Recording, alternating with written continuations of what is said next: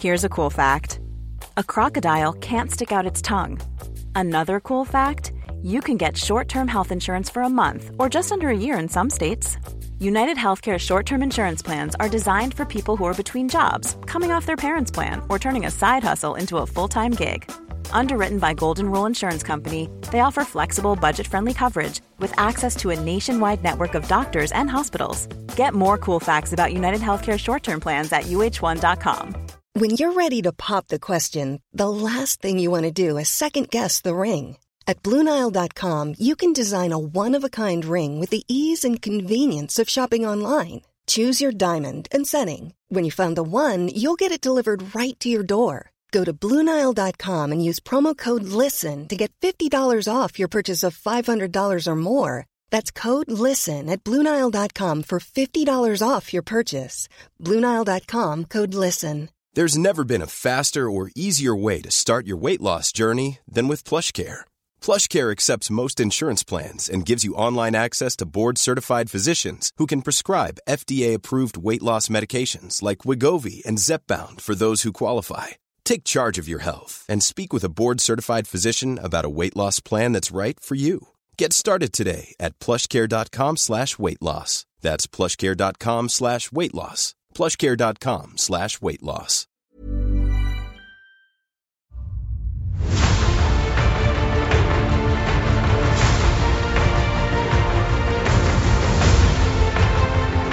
Hello, everybody, and welcome to Blizzard Watch, the podcast where we talk about Blizzard Entertainment and its games. Right now, we're probably going to talk a lot about, that whole World of Warcraft expansion you might have heard of, because there's a lot to talk about on that one.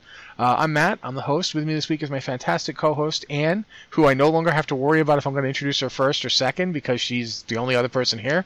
I'm the only one. It streamlines this.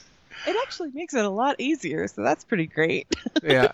Usually I ask what you've been doing, but today I'm just going to jump into Warfronts because... Well, you could ask me what I'm doing. Okay, what are you doing? What am I doing? Warfronts. There you go. I stuck my toe in there. And then I was going to do that mythic that I mentioned last week. I did not actually get that done. I have been doing a bunch of world quests. I gained a whole mess of rep, unlocked a whole bunch of outpost things over on Zandalar that I didn't know was a thing, but it is. I'm basically having a ball of fun, and I haven't started my Horde character yet, but I'm jonesing to do that, like, a lot, because the more time that I do world quests out there on Zandalar, the more I want to actually be doing quests on my Horde character. Yeah, I've gotten to level 121. I've did a little. I haven't done enough to really say I know the full story or anything. But yeah, it's a very different feeling. I saw a comparison on Twitter that I feel is pretty valid. The Alliance and Horde stories seem to have like exactly opposite tone to each other. Like they're almost like the yin yang symbol. The Alliance one starts off kind of dark and kind of hopeless, and then you go through it and stuff gets better. Without spoiling anything, It kind of ends on a triumphant note. Yeah, and the Horde storyline, just from what I've seen so far, starts off in a pretty, the Zandalari are like, I don't almost want to call them brassy. They're kind of top dog on their own little island in the middle of the ocean. And then stuff gets weird. I'll say that. I don't know if I can say stuff gets bad, but stuff gets weird. The Zandalar quests are strange. My character's in Nazmir now, and it's real weird. So yeah, I definitely feel like there's a lot going on there that I want to look at. But in terms of Warfront, since I've been doing them too, I hit all the highlights. I got Doom. I killed Doom's Howl on my Alliance characters. You got loot, right? My Death Knight got loot, which is my main raiding character. So yeah, I got the shoulders, which are really nice. They're 370. Were they shoulders. 370 for you? They're 370. Okay. Yeah. I have a friend. I got a cool trinket for my rogue. The trinket you got? Yeah. It was a 370 trinket, so that was good. One of the rogues in my guild got that trinket, and it forged to 385. I hate him a lot. 385? Yeah. That's crazy. Yeah. I mean, that's like mythic level. Yeah. Like, that's really good. Then we went and we did various other things. Like we went and killed some rares. With Warfronts, they took the whole idea of the rares, the rare spawns, from, I think the Broken Shore is the last time we really had them, and they made it like more part of the landscape. It's not like a big interruption the way they were on the Broken Shore. You know how they were, like, they'd appear on the map and there was a whole deal. These ones just kind of feel like that's where they were hanging out anyway, and you just happen to have a big gold star on them. Yeah, I mean, well, there's that says, "Please kill me for extra loot." Yeah, one of my guildmates is getting tons of loot off of him. I got one thing, so yeah, it's not really working out for everybody. But yeah, they do drop Azurite. They don't. It seems to be that they only get one kill on them per reset, like until the actual Warfront becomes available and people like decide, like one team wins and gets the Warfront again. I don't think they'll reset. I think they'll reset after that. I think it's likely. I don't know. I don't know if we're going to see the Alliance hold it or if the Horde will take it. That's one of the interesting things about it. For people wondering what's going on with the Warfront right now, you can go to the Warfront and kill these rares and do the quests and all that other stuff without flagging for PvP. It's not like a PvP experience or anything like that. I think the entirety of the Warfront, even when you queue up to do it with like 20 people, it's a PvE experience. It's not you're not killing other players. It's your group's doing it. It's similar to the way that the Mage Tower and stuff worked, in that you do stuff in the Warfront to raise the bar. When the bar goes up high enough, the actual Warfront becomes available. You can then go in and do the 20 versus 20 PvE thing. It's more like a race, like the other side's doing it at the same time. I don't think you're in direct competition with them, but I haven't gotten to see it yet, so I don't know. But one faction will win, and then when they do, it'll flip over. Like if they win, they'll get the Warfront zone. They get the world boss and all of the other stuff. Yeah, so it's pretty cool. I mean, I'm seeing Horde in here right now, still killing rares. So I think you can still go in and kill rares even if the other faction has it, but you can't. You don't get the world boss, which is And keep in mind that the Alliance started out having the upper hand in all of this, like at the onset, and then the Horde presumably is going to fight until they take it over, and then it will flip sides, and it'll start out with the Alliance gathering resources. So it just goes back and forth. It's a ping pong thing. There's not going to be a point where I think one side is dominating over another. So, you see it and it's Alliance every week, week after week after week. I don't think that they planned it that way. I think they planned it to deliberately flip. There was a bug. When I did it yesterday, there was a bug, but they've since fixed the bug, where if you took the quests to do the Warfront on one character, none of your other characters could take them. So you couldn't do the quest to kill 20 of the opposite faction guys. Like if you're Alliance, you were killing the Defilers, and if you were Horde, you were killing the League of Arathor. You couldn't take that quest. You couldn't take any of the quests for war resources or artifact power. If you'd taken it on one character, that was it. And that was a bug. Sigmund in the chat channel says that non-instanced Arathi will flag you for PvP even with war mode off when you're not controlling. So Horde at the moment are flagged for PvP. I haven't experienced that, but I don't have a max level Horde character at the moment, so I haven't seen it. I'm going to take your word on that, though. Well, so it would explain. That would be why I'm mentioning it out loud on the podcast, so people are aware of that. That would explain why I accidentally tagged that guy's little dinosaur friend.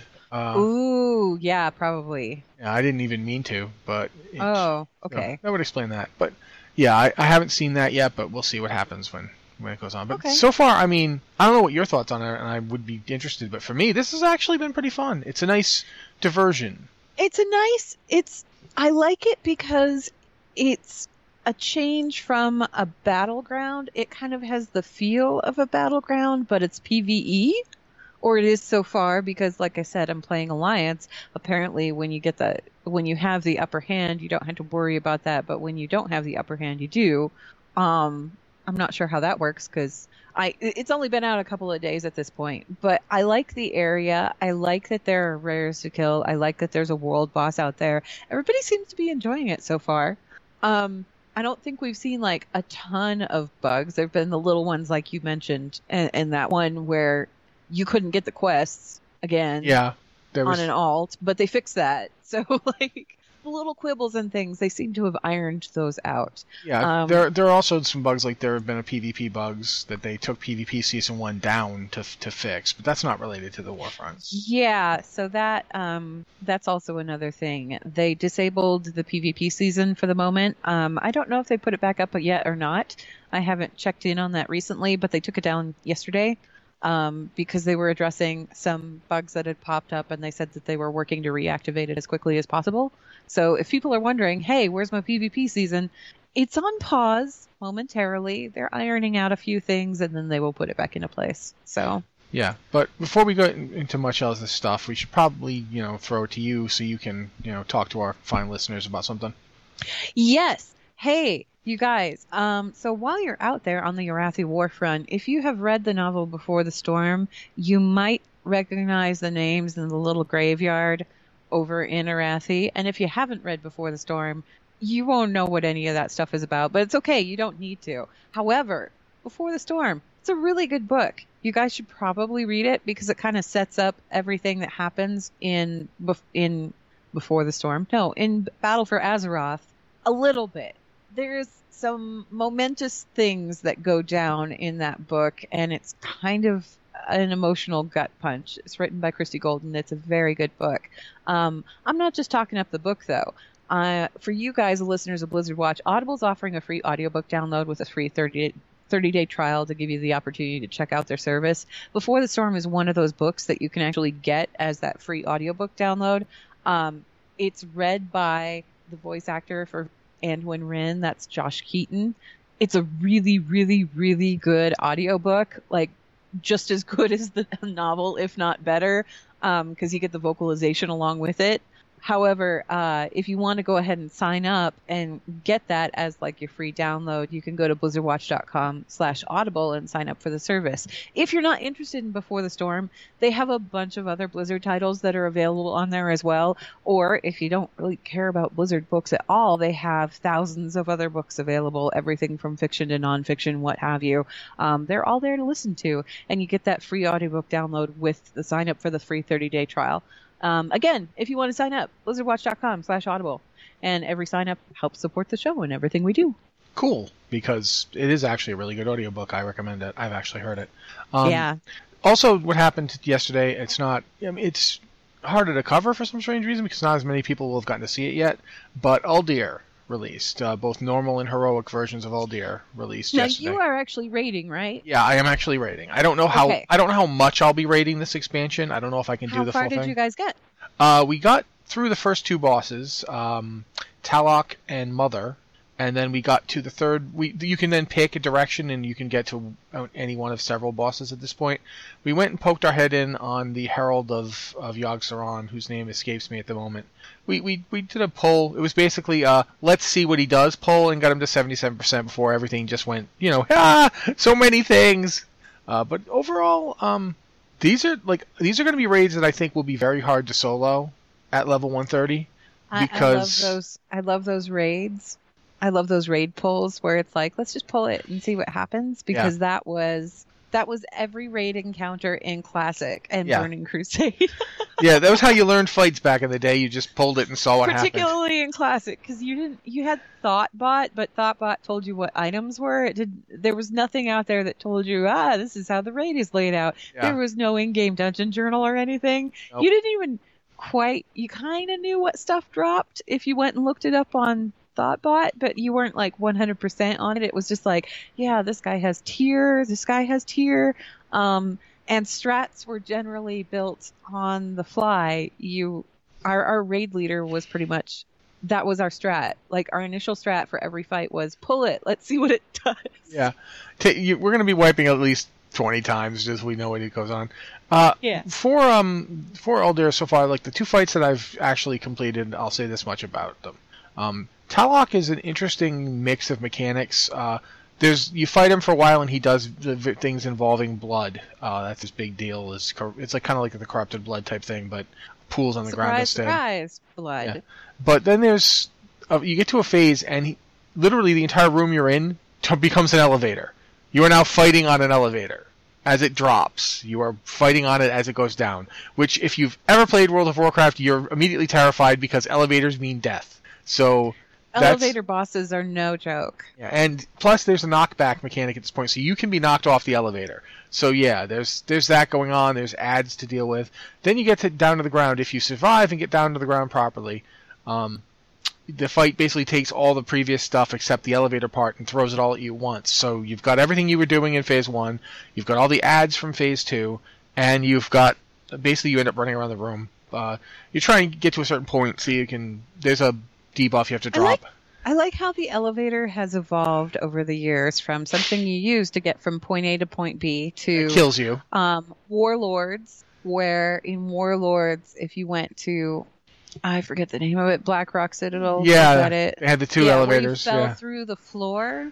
Like in the Black Hand fight, you actually fall through the floor level by level. Mm-hmm. It's not an elevator. It's just a quick trip downwards. To now the elevator is a mechanic in the fight. Yeah, and you can get knocked off of it, and if you do, hopefully you've got something to keep you from dying when you hit the ground. Oh, there's a lot going on in that fight, but it was fun. Yeah. We got it done. The Mother fight is even more complicated, and it's very much like... Do you remember the Phantom Menace when Obi-Wan and Qui-Gon are fighting Darth Maul and they have the walls that come up and go down? Yes. It's not exactly like that because you can go through the walls anytime you want, but it spawns ads. But you have to basically... You pull the boss, you get the boss situated. The boss has a bunch of different abilities. One of them is like a wind that blows you around the room, and if it blows you into the wall, you take a massive amount of fire damage and die, so don't get blown into that. And there's circles of death on the ground, because of course there are from time to time. But when you go through the blue barrier and into the next chamber, you spawn ads. And those ads have to be killed immediately because they do a big AoE that will just completely mess your whole group up. So you have to time when you cross into the room? Yeah, we did it in groups. Like, we broke the raid up into 6 groups, and in each group 1, go through. Okay, deal with the ads. Group 2, go through. As you go through, the barrier blocks healing. So you leave in the tank. The tank is stuck in the room with the boss, and you basically are leaving him there while more and more of the raid goes through. So it gets easier and easier in the other room, but harder and harder to keep alive. But the tank has to wait to go through, because once you bring her through, the next phase starts. And we were doing this. I have to tell this story real fast and we can move on to things. But we were doing the fight and everything was going fine. We did a couple pulls, did some wipes, started to learn it. We got into the next room and something happened that wasn't in the dungeon journal and nobody knew about. There's this barrier. Do you remember the end of Vault of the Wardens with the wall of people that walk at you and you have to find the gap? Yes. Imagine that with lasers that just slide across the room while you're still doing all the other mechanics. Yeah. Oh. And you got to find the one gap in the laser wall while it's coming across the room. And the best part is... This sounds like, haha, we hate you, Melee. Yeah, it is not a fun fight. I was on my death knight, and I was like, oh God, what do I do? Oh, please, diseases, just throw diseases at her. That's the only thing I can do. But when the thing was, we didn't know the lasers were coming. It wasn't in the Adventure Journal. The Adventure Journal had it under Mythic. It didn't say for normal. So we didn't know they were coming till we get in there, and suddenly, wall of lasers. It was like, oh God! The first time we did it, the lasers just ran us over and everybody died. But after we knew the lasers were coming, we adjusted and we got her down. It's fun because it's another one of those fights where you don't actually kill them so much as you hit them enough that they're like, oh wait, you're okay. It's sort of like hunter pet taming in reverse, where instead of them hitting you until they like you, you hit them until they like you. It's very like World of Warcraft mount. Now we're friends because I punched you. I was going to say, it's like the warrior, punch it in the snoot until it decides it wants to be your mount. Yeah. Mother, once you punch Mother enough, Mother's like, oh, you've been setting me on fire this whole time. We must be friends. And so she takes you in, and it is a beautiful and terrifying raid to look at. Like, it's really This is where I run into the issue because I don't have a raid team. I'm not raiding regularly. I don't have the time to do that. I don't. So most of my raiding is going to be restricted to LFR. Mm-hmm. And LFR doesn't open until what, next week or the week after? Next week, Wing 1. Okay, next week, Wing 1. So then I'll be able to see all this terrifying stuff. I'll tell you this, after you do it on LFR, just stick around and go around and look at stuff, because it's the troll aesthetic combined with the Titan aesthetic, and It's really interesting. It makes lots of implications about the real origin of the Zandalari and of trolls that we've never really thought about. Remember how when we were doing Tuma Sargeras, how it was originally the Temple of Eluna, we were like, how come it's got all these elves in it? It's like we're elves, like, we always thought night elves evolved from this, and that's what we've been told, but like this place has elves statues everywhere. What's going on? Did the place change because it had elves on top of it, or did it change the elves into elves? Is this where, instead of just being the Well of Eternity, did this place do it? I find myself wondering if contact with Uldir is what made the trolls what they are. Because you know how there's the Great Seal in the Jazara lore. That Great Seal is very much involved in what's going on in Uldir, so... I don't know. Yeah. We'll have to find out. I'm kind of looking forward to seeing this raid, though, once Elefar opens up. Yeah, it is really nice. It's really beautiful. We should probably talk about the Dr. Boom comics that Blizzard put out. Yes. So they released 3 comics, Hearthstone comics. This isn't new. They've released Hearthstone comics before. These ones involved the latest expansion, the Boomsday Project. So it was just kind of this little farcical story about Dr. Boom and how he was really trying to impress his lady love, who's an unnamed goblin lady who showed up in a picture. And then later on, I think she showed up in a later issue. She was actually there and she talked with him and stuff. Dr. Boom is a character that we encountered once in Burning Crusade. If you went to Netherstorm, you got this very short quest that was basically, hey, so my assistant, Dr. Boom, or my assistant, this is his name. He calls himself Dr. Boom now. He kind of went a little nuts. Can you go take care of that problem? So you basically go kill the guy, come back, collect your loot. And that's the only time you ever see him in World of Warcraft. In the comics, however, he has much more of a story. And obviously, they brought him over to Hearthstone and they made him a Hearthstone card, and he's kind of a beloved Hearthstone card.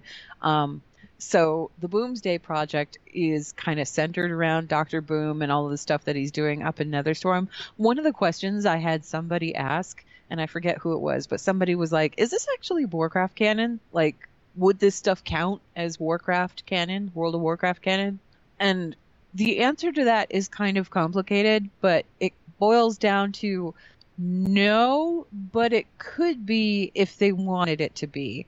Because who's to say the Dr. Boom we killed in that one-shot quest out in the Netherstorm, who's to say that was really Dr. Boom? It could have been a duplicate. Could have been a robotic construct. It could have been anything. And meanwhile, while we've been busy doing everything else under the sun since Burning Crusade, he's been out there in Netherstorm building this giant secret laboratory and doing all of these crazy things. So they could technically bring him back into World of Warcraft if they wanted to. I don't think they're going to. I think he suits the whole Hearthstone aesthetic, as it were. The comics themselves, they also suit the whole Hearthstone aesthetic. They're very wild and out there and kind of over the top, and he's a really over the top character, kind of comedic like goblins are in game anyway. But yeah, my response to that was, it would be weird, but we have seen weirder things already. So I wouldn't call it completely out of place. The comics, though, are pretty great. The artwork on them, it's done by Ludo Lullaby, and I hope I'm pronouncing his name correctly. I don't know if I am or not, but he's done a bunch of comic art for World of Warcraft. He did work in the original World of Warcraft comic series. He did Ashbringer. He did Curse of the Worgen. He did all of the illustrations for those the Azeroth Leader short stories that they had back in Cataclysm. Mm-hmm. All of those illustrations were him. So he's done a lot of work for them and with them over the years. So these are beautifully done comics, and they're really funny. They're just light and funny. If you're looking for something light and funny to read, go check them out. They're actually, as much as I did really like his art style, and I thought it really improved in Ashbringer from the WoW comic, they're actually a lot better. Like, he's gotten even better. Like the Dr. Boom stuff, the art, he makes goblin faces. He makes goblin faces expressive, not just cackling insanity, but all sorts of emotions. He makes it work.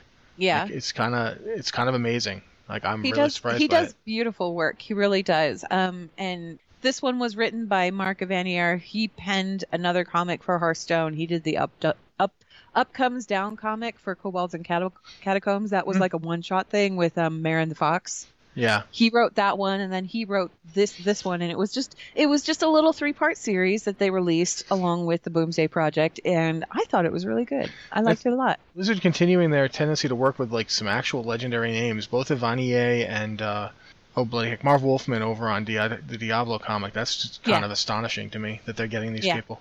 So yeah. They do excellent work.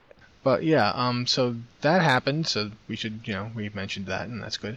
One of the things, I think you wrote this one, so we can talk about it really fast. The people are unlocking the Maghar and the Dark Iron already. They've already got the reps up, and they're unlocking those races.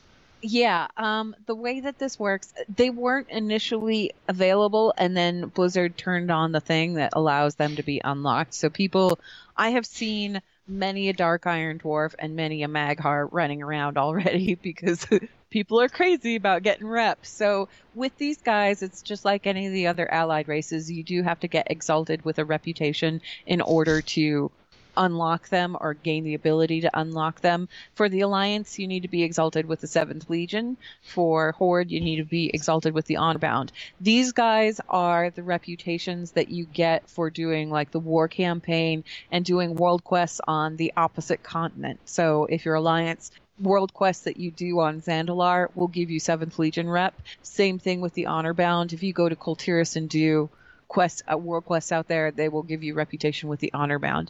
Obviously, you're going to be doing all of this anyway because you're going to be going through your war campaign, but you have to unlock Revered with either faction to get the Ready for War achievement. That just means that you have completed your war campaign.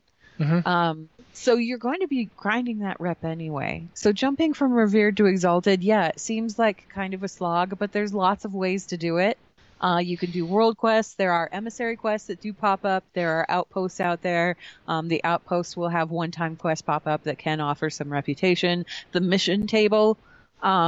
It seems like the mission table is there specifically to give you reputation. Sometimes you'll get gold stuff pop up. Sometimes you'll get Azerite power pop up. But most of the time you'll see a lot of reputation missions pop up that will give you reputation with the different factions.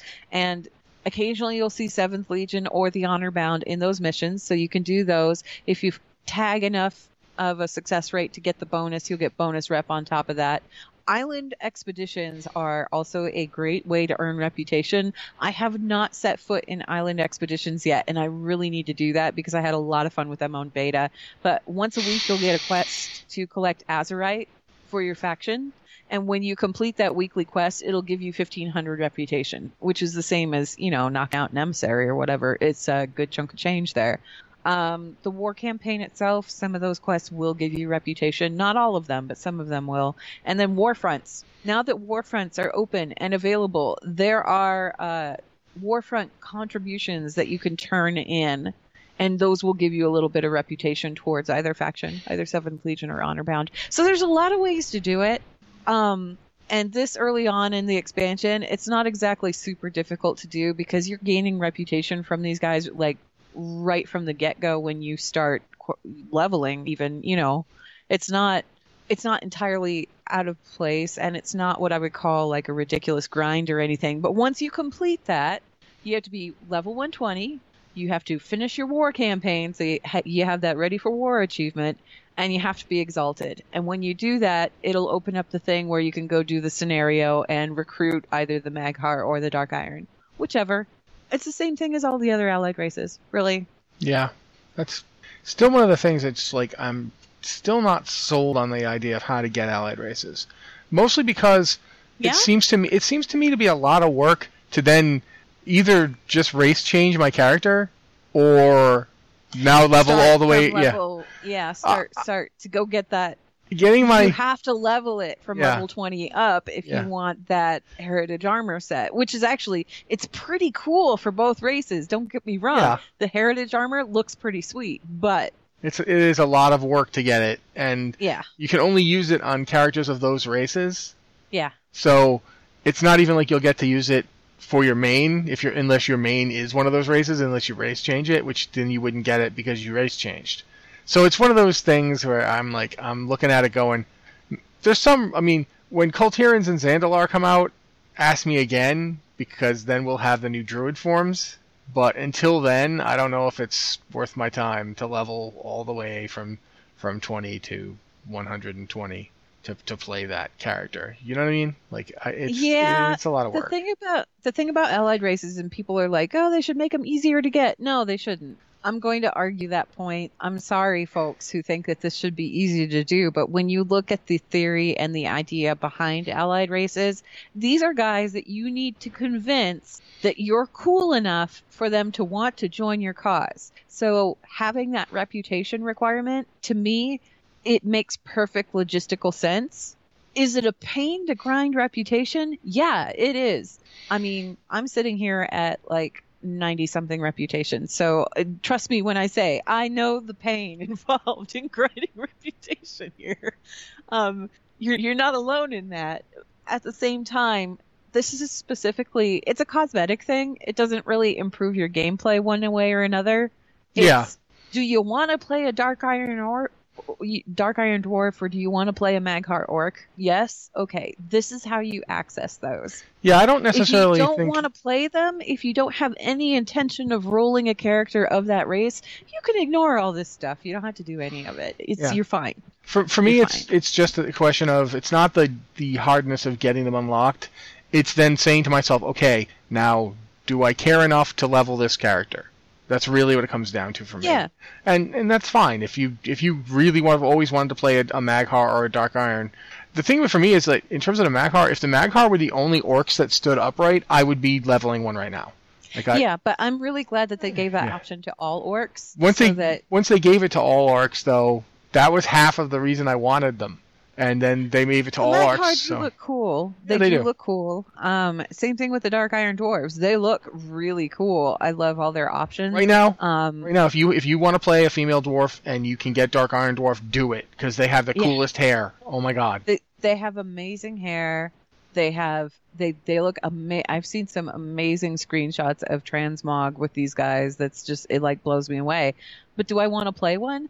No, not really. So I'm probably going to get to the point where I unlock them eventually, because I would like the mounts. You do get a free mount when you do the unlock scenario, which is great.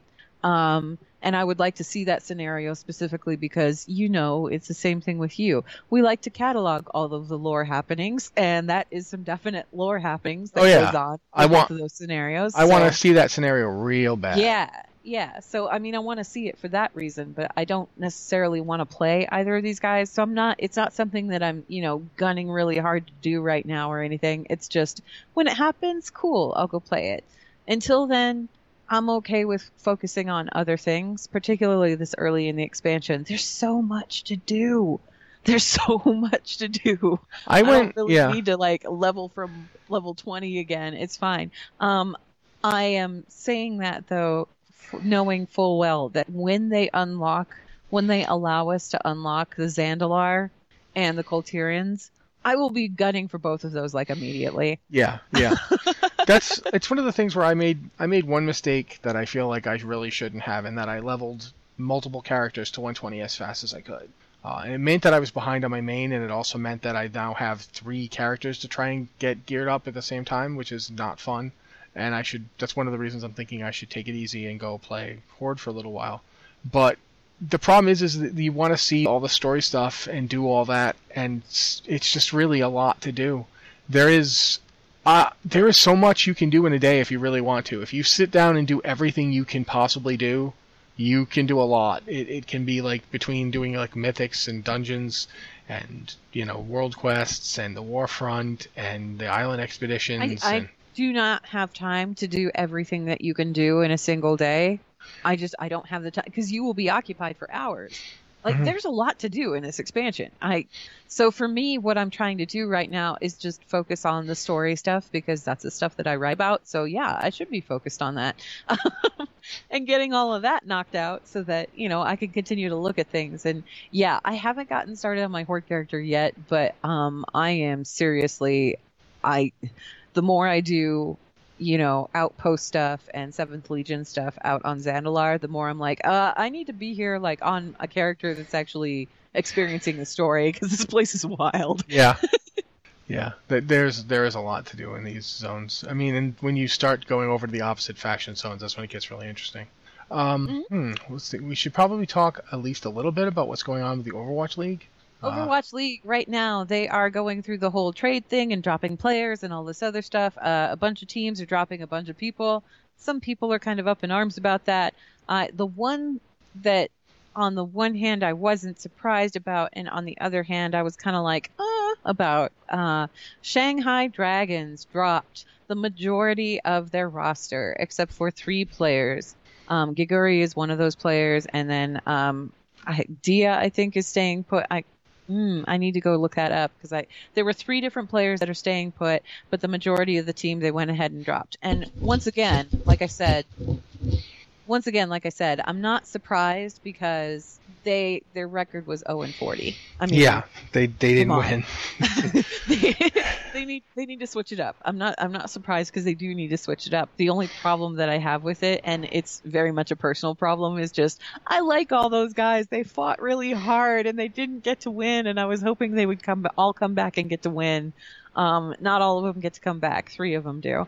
I'm really kind of okay, I understand the reasoning behind it, and it does make sense from a team standpoint and a gameplay standpoint. If they want to win games, they got to start picking up some different players and make another run at it. So, okay. There are a lot of teams, though, right now that have been dropping players and picking up players left and right. You can pretty much keep track of that just by following esports. The big thing came out earlier today.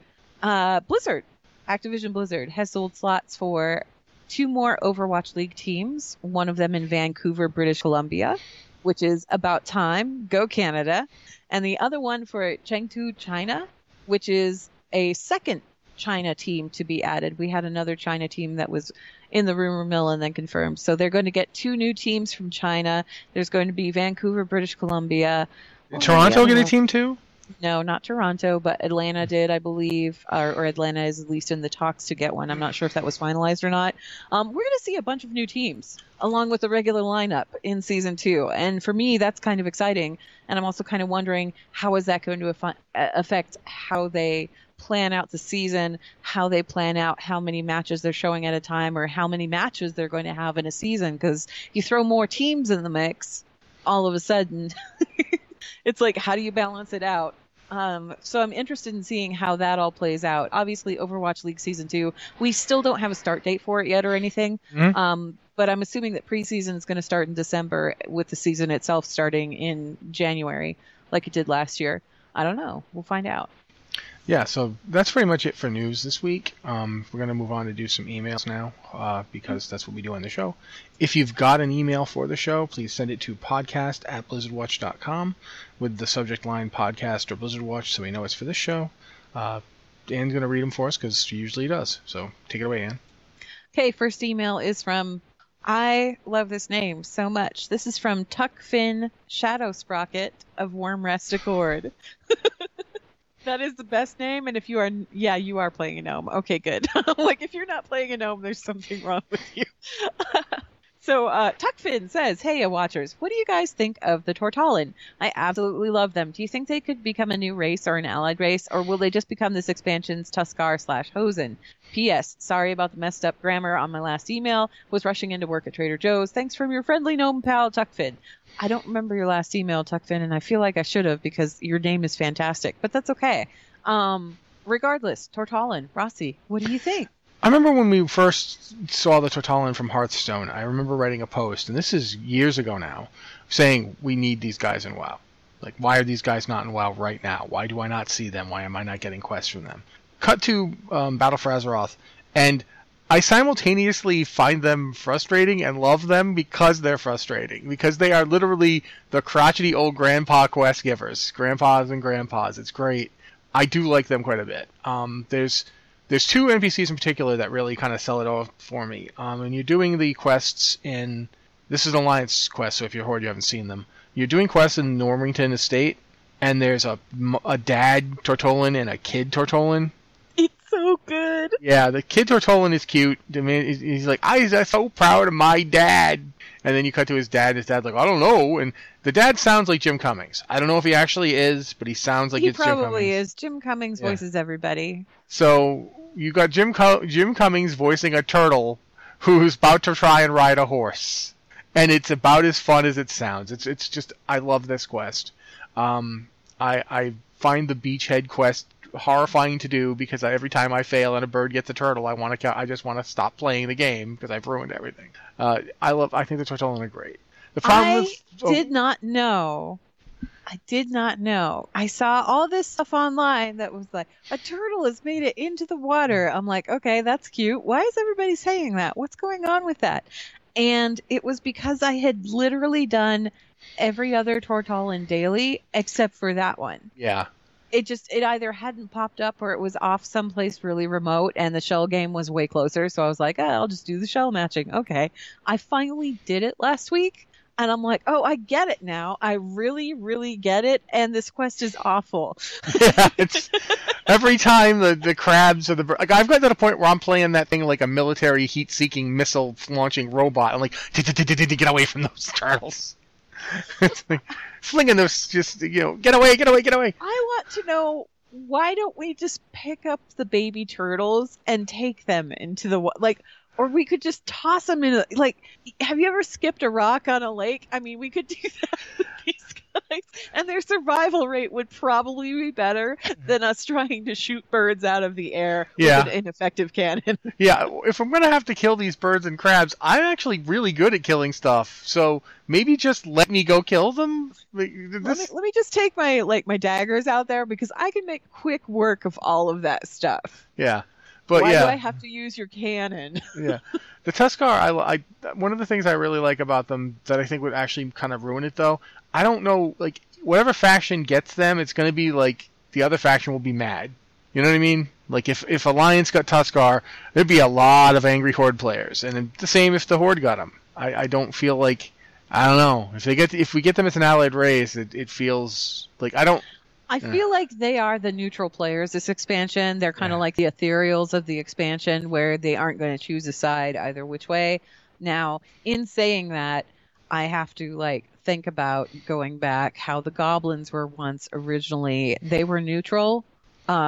So both Alliance and Horde could talk to them and do quests for them, because the goblins simply didn't care. Mm-hmm. They just wanted whoever had the coin to give them the coin. That was it. That was what they were after. It wasn't until Cataclysm that we found a faction of goblins that actually sided with the Horde, because the Horde literally saved their lives. Mm-hmm. Okay, cool. But then we've got the Pandaren, who, again, neutral entity, so you think that they're just going to remain neutral, but no, they get to choose either side, either Alliance or Horde, which worked. That worked. It worked out pretty well. But at the same time, it's like... It does lead to really weird stuff, like when you're doing stuff and you see Asa Cloudsinger there, and she's getting ready for the fight, and you're like, you are aware you might actually have to beat up the guy that you declared your love for at the end of Cataclysm. Yeah, you remember Siege that, of right? Orgrimmar. Yeah. Siege of Orgrimmar. That wasn't Cataclysm, that was Mists of Pandaria. Yeah. Anyway, they're pandas, that was Mists of Pandaria.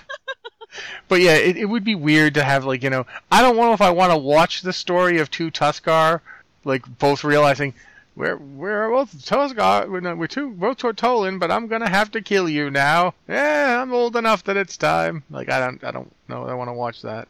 I love them. I love their attitude. The quests are kind of weird. Mm-hmm. Every quest that I have done for a Tortollan thus far has been pretty entertaining, no matter where I happen to be. So I wouldn't mind if they became an allied race, but I also wouldn't mind if they just remain neutral, because they do have a presence on both Voltiris and Zandalar, and they are neutral to everybody. I can go into Dazara lore I can go down into the Port of Zandalar on my Alliance character, and if I am in the Tortollan area, I am not flagged for PvP or anything like that, and none of the NPCs will attack me or anything. If I venture out of the Tortollan area, things are very unhappy with me by and large. Yeah. But the Tortollan are cool. They're laid back. They know what's what. They don't care about faction battles. They really don't. I do like them. I don't know if I'm going to see them become an allied race or not. but I feel like there are probably other choices that they could go with beyond the Tortollan. Yeah. Okay. Next question. This is from More Coffee, who I feel on a deep and spiritual level, who says, podcast question, if the august celestials are essentially the same types of beings as the ancients, aren't the then monks a form of druids? No. No. No, they're monks. Why? Well, for one thing, monks tap into chi, which is much Yeah. closer, more aligned with the spirit energy that Azeroth is currently gobbling up to keep the elements. The elements aren't as much, as aggressive here as they are on other planets because Azeroth is channeling all that spirit energy, which is essentially the same stuff as chi. They're not about the kind of natural balance that druids are about. They're kind of about balance in all things. It's a different approach. It's much the same way shaman aren't druids, even though they both kind of deal with nature in a way. Shaman deal with like spirits and ancestors and the elements, but they're not druids and they're not monks. It's a different approach. It's much the same way that both, technically speaking, warlocks and mages are both casting arcane spells to some degree, but warlocks are not mages. Again, it's a different approach. That's my answer to it. Honestly, I would say if monks are approximate to anything, they are far closer to shaman than they are to druids, specifically because of the whole chi connection thing. Because it's one of the elements. It's the element of spirit. It's not one that the shaman tap into very often or anything like that, but it's something that they're kind of associated with. And druids aren't really associated with elements per se. Yeah, I think as much as nature itself, you know what I mean? Yeah, you can draw, like, there's certain parallels between the various groups because, I mean, to a certain degree, because they heal and they heal in a similar way. But they don't, I would not say that they're the same thing. For one thing, I mean, monks are much more about being at home and in balance within yourself and your own being rather than, like, say, I'm going to turn into every animal form I can think of. There certainly is, one of the things that doing the quests in Cult Hearthstone, one of the things you get from talking to the Thorn Speakers is that there's multiple approaches to druidism. It doesn't have to be like the Emerald Dream loving, Cenarian Circle types. The Thorn Speakers are very much more about the balance between life and death. The Emerald Dream version is the one that we are most commonly familiar with because that's what we had from the outset from the Night Elves. But I mean, even troll druids, I mean, while they kind of associate the Loa as a being akin to an ancient, like if they see an ancient, if they see one of the ancients out there, if they see like Aviana out there, Aviana to them is a Loa. Yeah, but like, for that matter, powerful spirit. Yeah, for that matter, if they see a Night Elf Wisp, they're willing to count that as a Loa. Yeah. So there's, it's kind of a different thing going on there. But yeah, if I were going to equate a monk to anything, I would say they cleave more towards the shaman side of things than they do the druid side of things, regardless of what the august celestials are and whether or not they're ancients or how they count in the world. The monks aren't really that super tied to them anyway. I mean, they are to a degree because you've got like the different schools of thought and that kind of thing. But it's not the same relationship that a druid has with an ancient. It almost seems like when you go at least to the Temple of the White Tiger, it's less that they worship Zuen, or even it's more that they like admire him. Like, let's be more like Zuen. Kind of their mentor. Yeah. That kind of thing. Let's be more like Zuen. That guy knows what's going on. Yeah. Okay, next email is from Selawyn, a warlock from Nagrand, who says, "Hi, Watchers. I just thought I would drop a quick note after listening to the latest episode. When queuing for specific dungeons that you have a quest for, you get pushed to the front of the queue and the randoms come to you. That's how it worked in Legion with the zone quest, so guess they continued that on here. So note, if you don't have a quest for the zone, you will still wait the extra time to get in. Keep up the great work." I think that's talking about the tank thing we talked about last time. Yeah, because I mentioned that as a DPS, I was queuing up for dungeons, just like random dungeons, but I was queuing up directly for the dungeon as opposed to the random queue. Mm-hmm. And I was getting in very, very quickly. And I mean, we pointed that out on the show because somebody pointed it out in the chat channel that it was entirely likely the reason that you were getting a quick queue was because you were queuing for something very specific.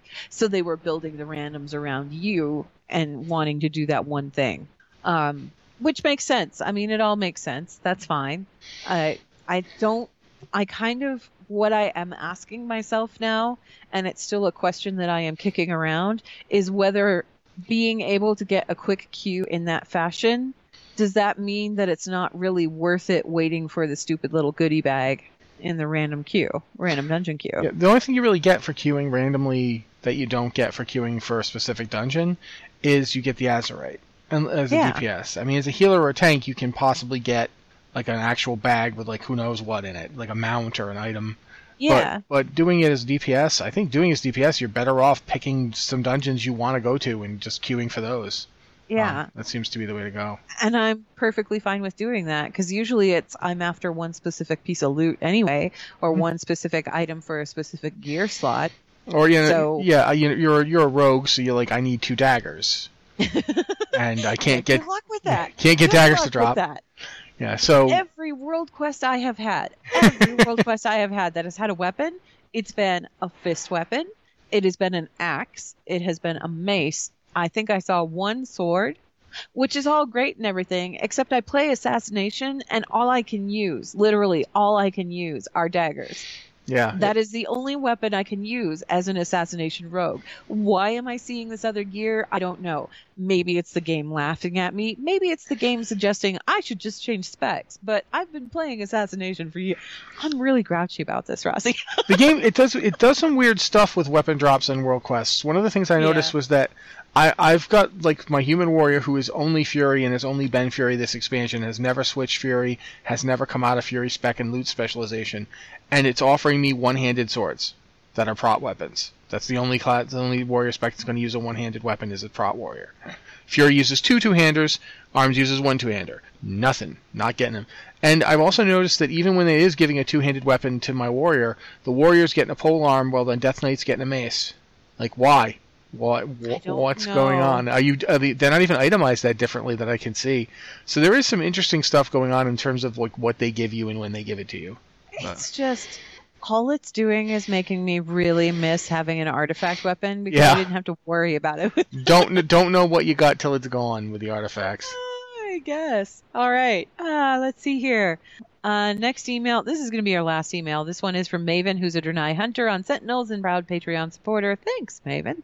Who says, I am loving Battle for Azeroth stories more than I thought I would, but a lot of my questing enjoyment has been during the side quests I've stumbled upon. The creepy tea party in Drustvar has been talked about a lot, but I think one of my favorite side quests has been helping out a gnome in Tiragard Sound who wants to set up a resort. It involves a cute way to use the selfie camera. So I'm wondering what side quests have been your favorites. No spoilers. Thanks, Maven. P.S. Rhode Island sends its love to Rossi. Well, more like an indifferent nod in his general direction because it's Rhode Island. Sup.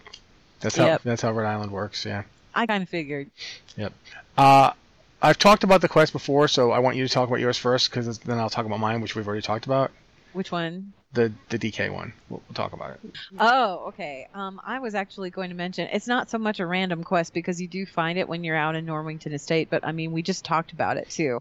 I love the one with the Tortallin dad. Yeah. Because he really wants to ride a horse. He wants to show his son that he can ride a horse, but he's kind of like, he's scared to do it because he's a giant turtle person and this is a horse. But he really wants you to think that he knows exactly what he's doing. Yeah, it's actually pretty good. I remember when I was watching it the first time, and it's the kids. The voice acting is perfect for the quest. The voice acting is perfect, and you have to go get things for this Tortall. Like, you have to get him a helmet and knee pads and just, like, safety equipment so that if he falls off the horse, he will be okay. Which is good because he sounds like he's a million years old, right? Yeah. And the payoff, when you finish all of this, is I got so many screenshots of that triumphant little trot. It was great. It was fantastic. The part I love is when he starts going, I'm okay. I'm not okay. Oh, God, this beast is out of control. Wait. I'm doing it. Doing it. Yeah. It's fantastic. I love it. I loved it to bits. A lot of my other favorite things haven't been side quests so much as just little moments and vignettes here and there where you find a rare that's particularly clever. Whoever came up with the Lycan King, I salute you because I cracked up so hard when I found that thing. Yeah. All the fungus related jokes you could possibly have. Yes. Yes, all of the fungus jokes, and it was all plays. The way that he attacked you, that rare attacked you, he had abilities that mimicked the Lich King's abilities, but they were all fungus themed and named, and the whole thing was just so laden with puns that I'm like, the developer who created this is a sick individual, and I would love to buy them coffee sometime. This is horrible, and I love it. Yeah, that quest is messed up. Go ahead with yours, because I just did that quest. Did you do it on DK? I did not do it on a DK. I did it on a regular player. But as soon as I did it on the regular player, I went, oh no, because I know I'm going to have to come back and do this on a Death Knight, and it's going to be an experience. Talk about it. I've actually done it. I did it on my Death Knight, then I deliberately failed the quest so I could do it again on my Death Knight, so I could see what happens.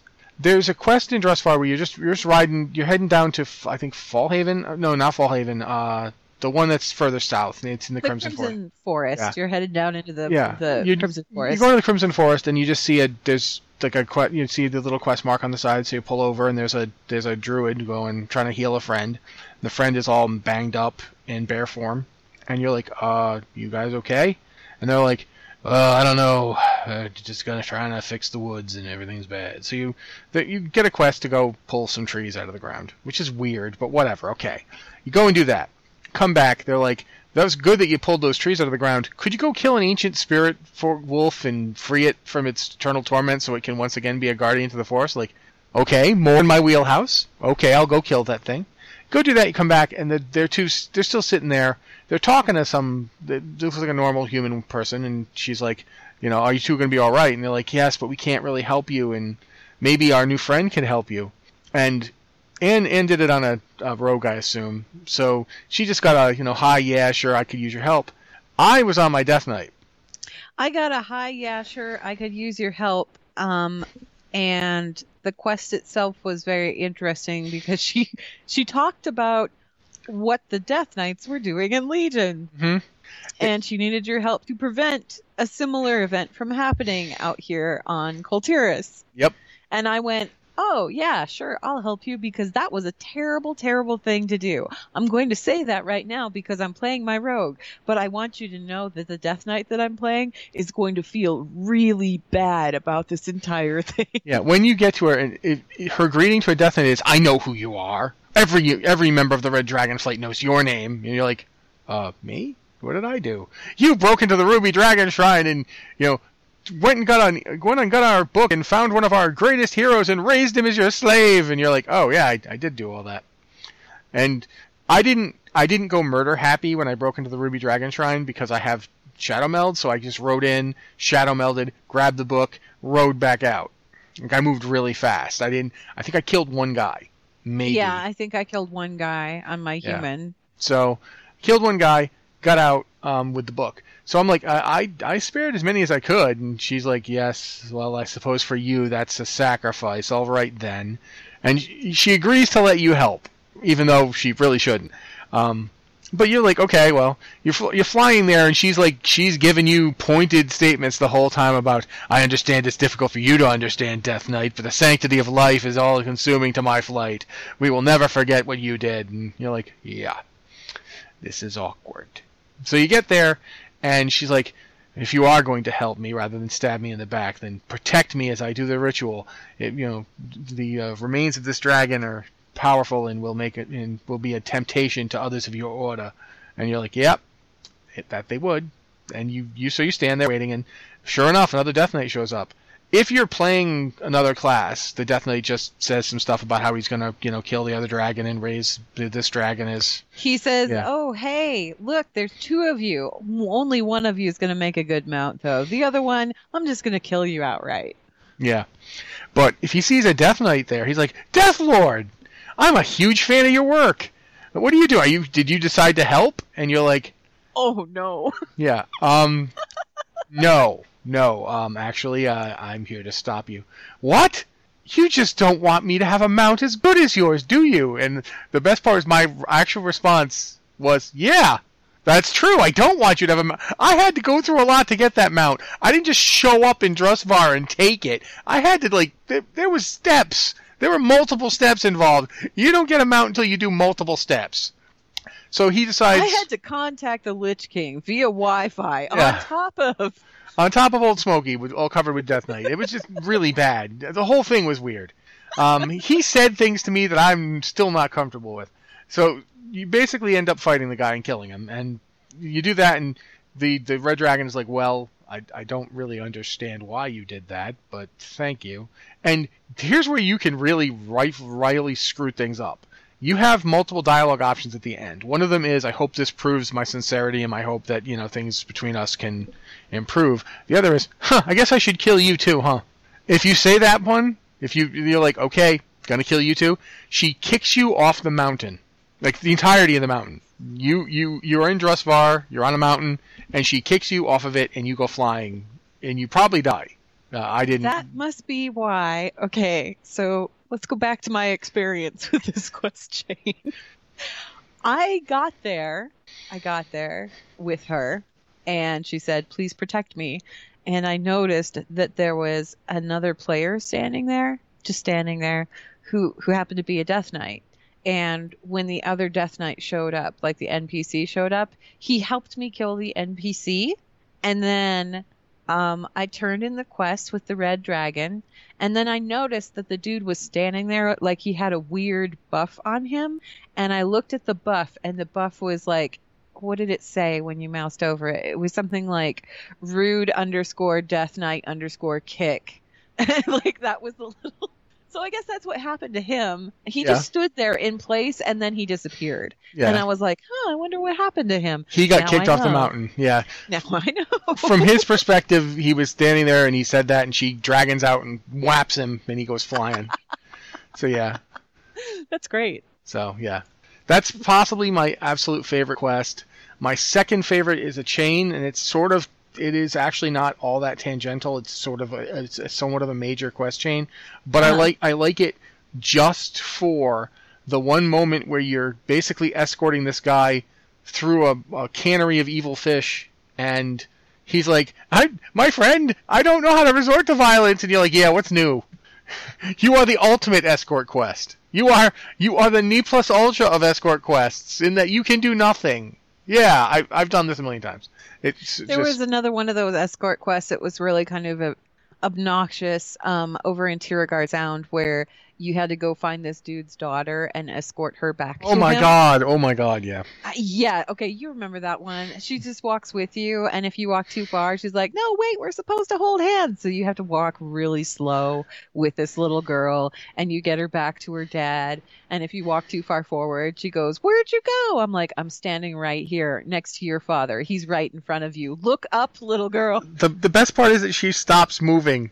Yeah. She stops moving. I'm 5 feet in front of you. Just take a step. Just a couple steps more, kid. Can I pick you up? No? I'll just carry you. How's that? No? I have to wait for your short little legs? Okay. Yeah. We could do this really easy if you could, stealth.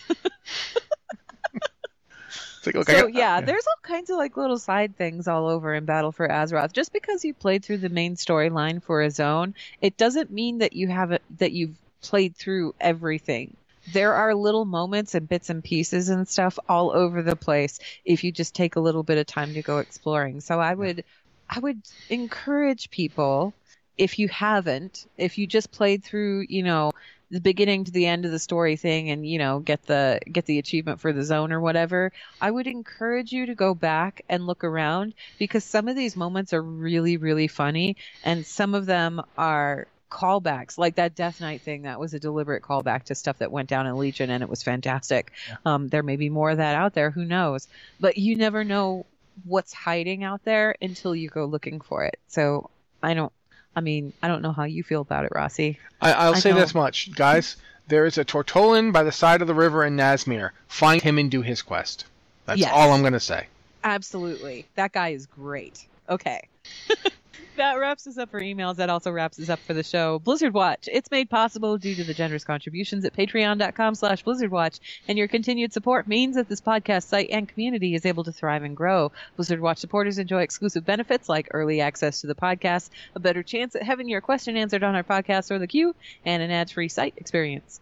Thank you very much, Ann. Again, this has been the Blizzard Watch Podcast, so if you got an email for the show and you'd like to hear it read, please send it to podcast@blizzardwatch.com with the subject line Podcast or Blizzard Watch so we know it's for this show. Well, that was the show. Thank you guys so much for being here and listening to us, and we'll be here next week.